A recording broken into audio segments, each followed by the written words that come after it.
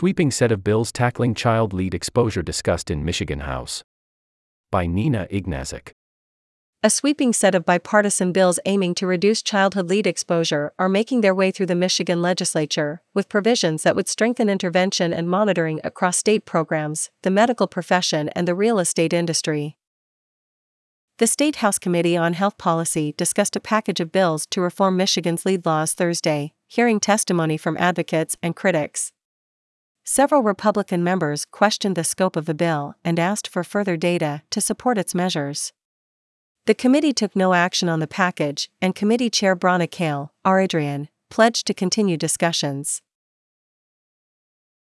When I look at this package and see the number of bills and the breadth that they touch on, I start to wonder if we're really being as precise and therefore effective as we could be, Representative Andrew Beeler, R. Port Huron, commented.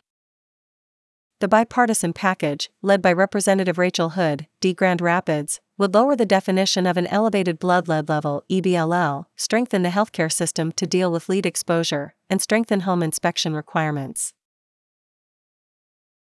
I'm excited, especially because it's bipartisan, and it's almost an even split of bills, Tina Wall, an environmental health program director with Michigan Environmental Council, told Planet Detroit. These bills are sponsored by individuals from all over the state, from rural areas and urban areas. Wall and Hood provided committee members with a list of the highest risk zip codes for lead exposure in children that scatter across the state. We're trying to adjust the perception that this is just an urban issue. This is an urban and rural issue, Wall testified. HB 5415 would reduce the threshold under which Michigan considers a child's blood lead level elevated. State law currently defines a test showing a blood lead level above 20 micrograms per deciliter as elevated, triggering intervention and case management by the local health department or Michigan Department of Health and Human Services, although some local health departments use a threshold of 10 micrograms per deciliter. Our public health code is just not up to federal standards, Hood told Planet Detroit.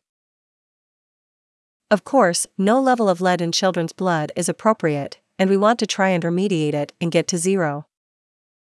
As currently written, the bill would reduce the threshold to 5 micrograms per deciliter. However, in late October, the Centers for Disease Control and Prevention released guidance that recommends decreasing the number to 3.5 micrograms per deciliter. Hood said the legislators are developing a substitute bill that would index the state threshold level in the future to the CDC's evolving rules.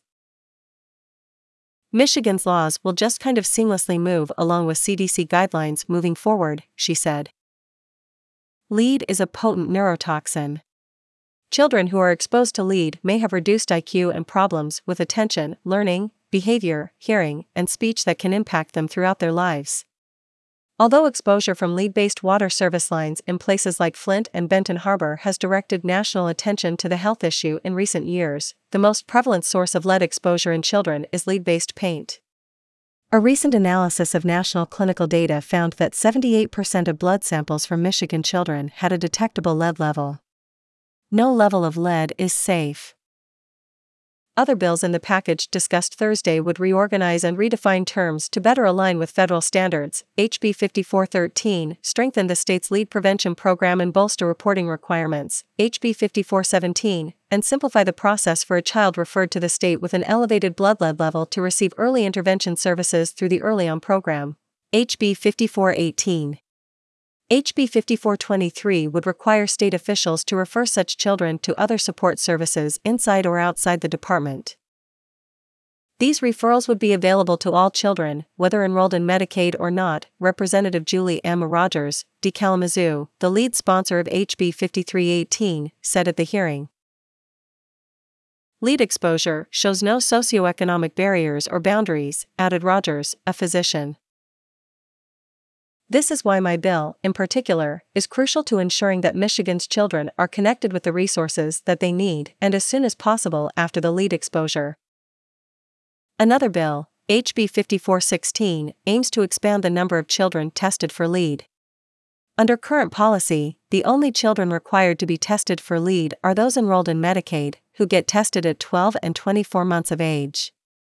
The new bill would expand testing requirements to all Medicaid-enrolled children enrolled under age 6 and would require testing of children enrolled in My Child, the federal state children's health insurance program, SCHIP.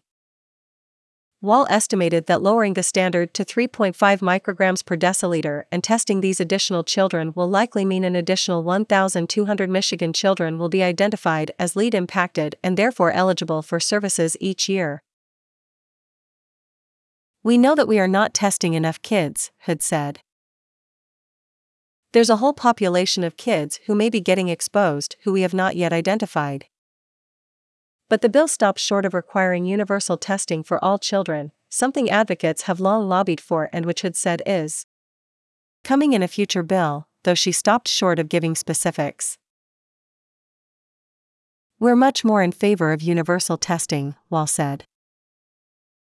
"We don't want kids to fall through the cracks." Read more. Among the more controversial bills in the package is HB 5414, which would require lead education for all practicing physicians in the state of Michigan as part of medical board licensing. According to Dr. Kanta Bambani, a pediatric oncologist and director of the lead poisoning program at Children's Hospital of Michigan, such a requirement would be too onerous because it would not apply to most physicians' practice. Representative Beeler and Representative Mike Mueller, Arlington, both questioned the need for continuing education.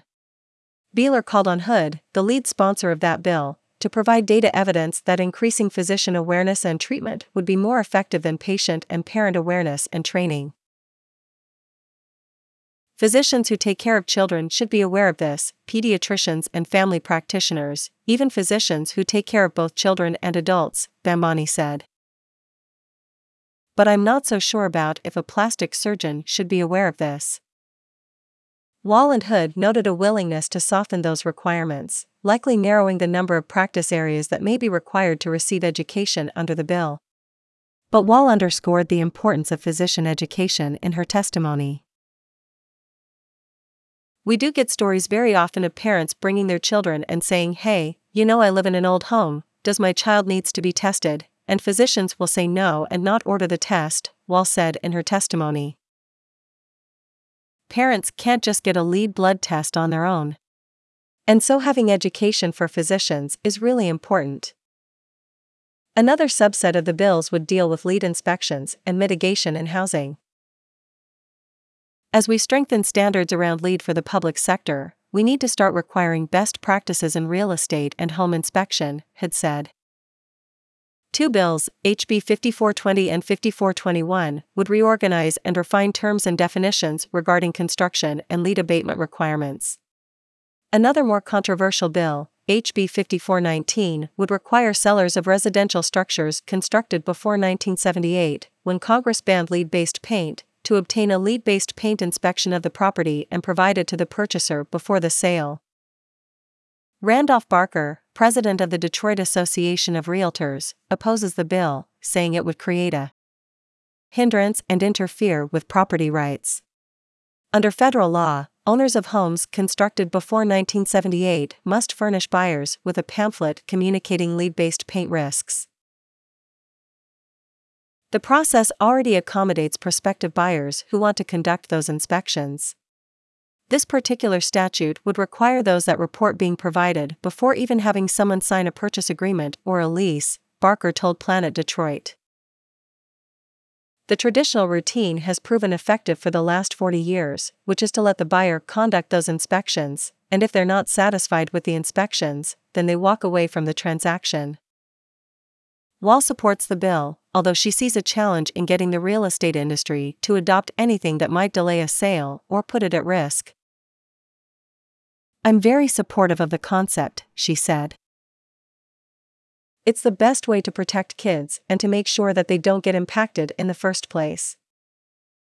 Meanwhile, bills to address lead contamination in water in schools and daycare centers, Senate Bills 184 and 185, passed out of the Senate Committee on Environmental Quality with 501 votes on November 30 and are headed to the Senate floor. Sponsored by Senators Curtis Vanderwall, R. Ludington, and Jim Ananick, D. Flint, the bills would require schools in Michigan to install lead filters on taps and water bottle stations. They also require all childcare centers to provide only filtered water to children. According to Wall, moving these changes forward is essential for parents and kids. We often hear from parents that there was a lot of regret, a lot of remorse, a lot of guilt, she said. Parents said if I only knew my child was at risk, I would not have put them in harm's way. There's a number of bills in the package that empower parents with information.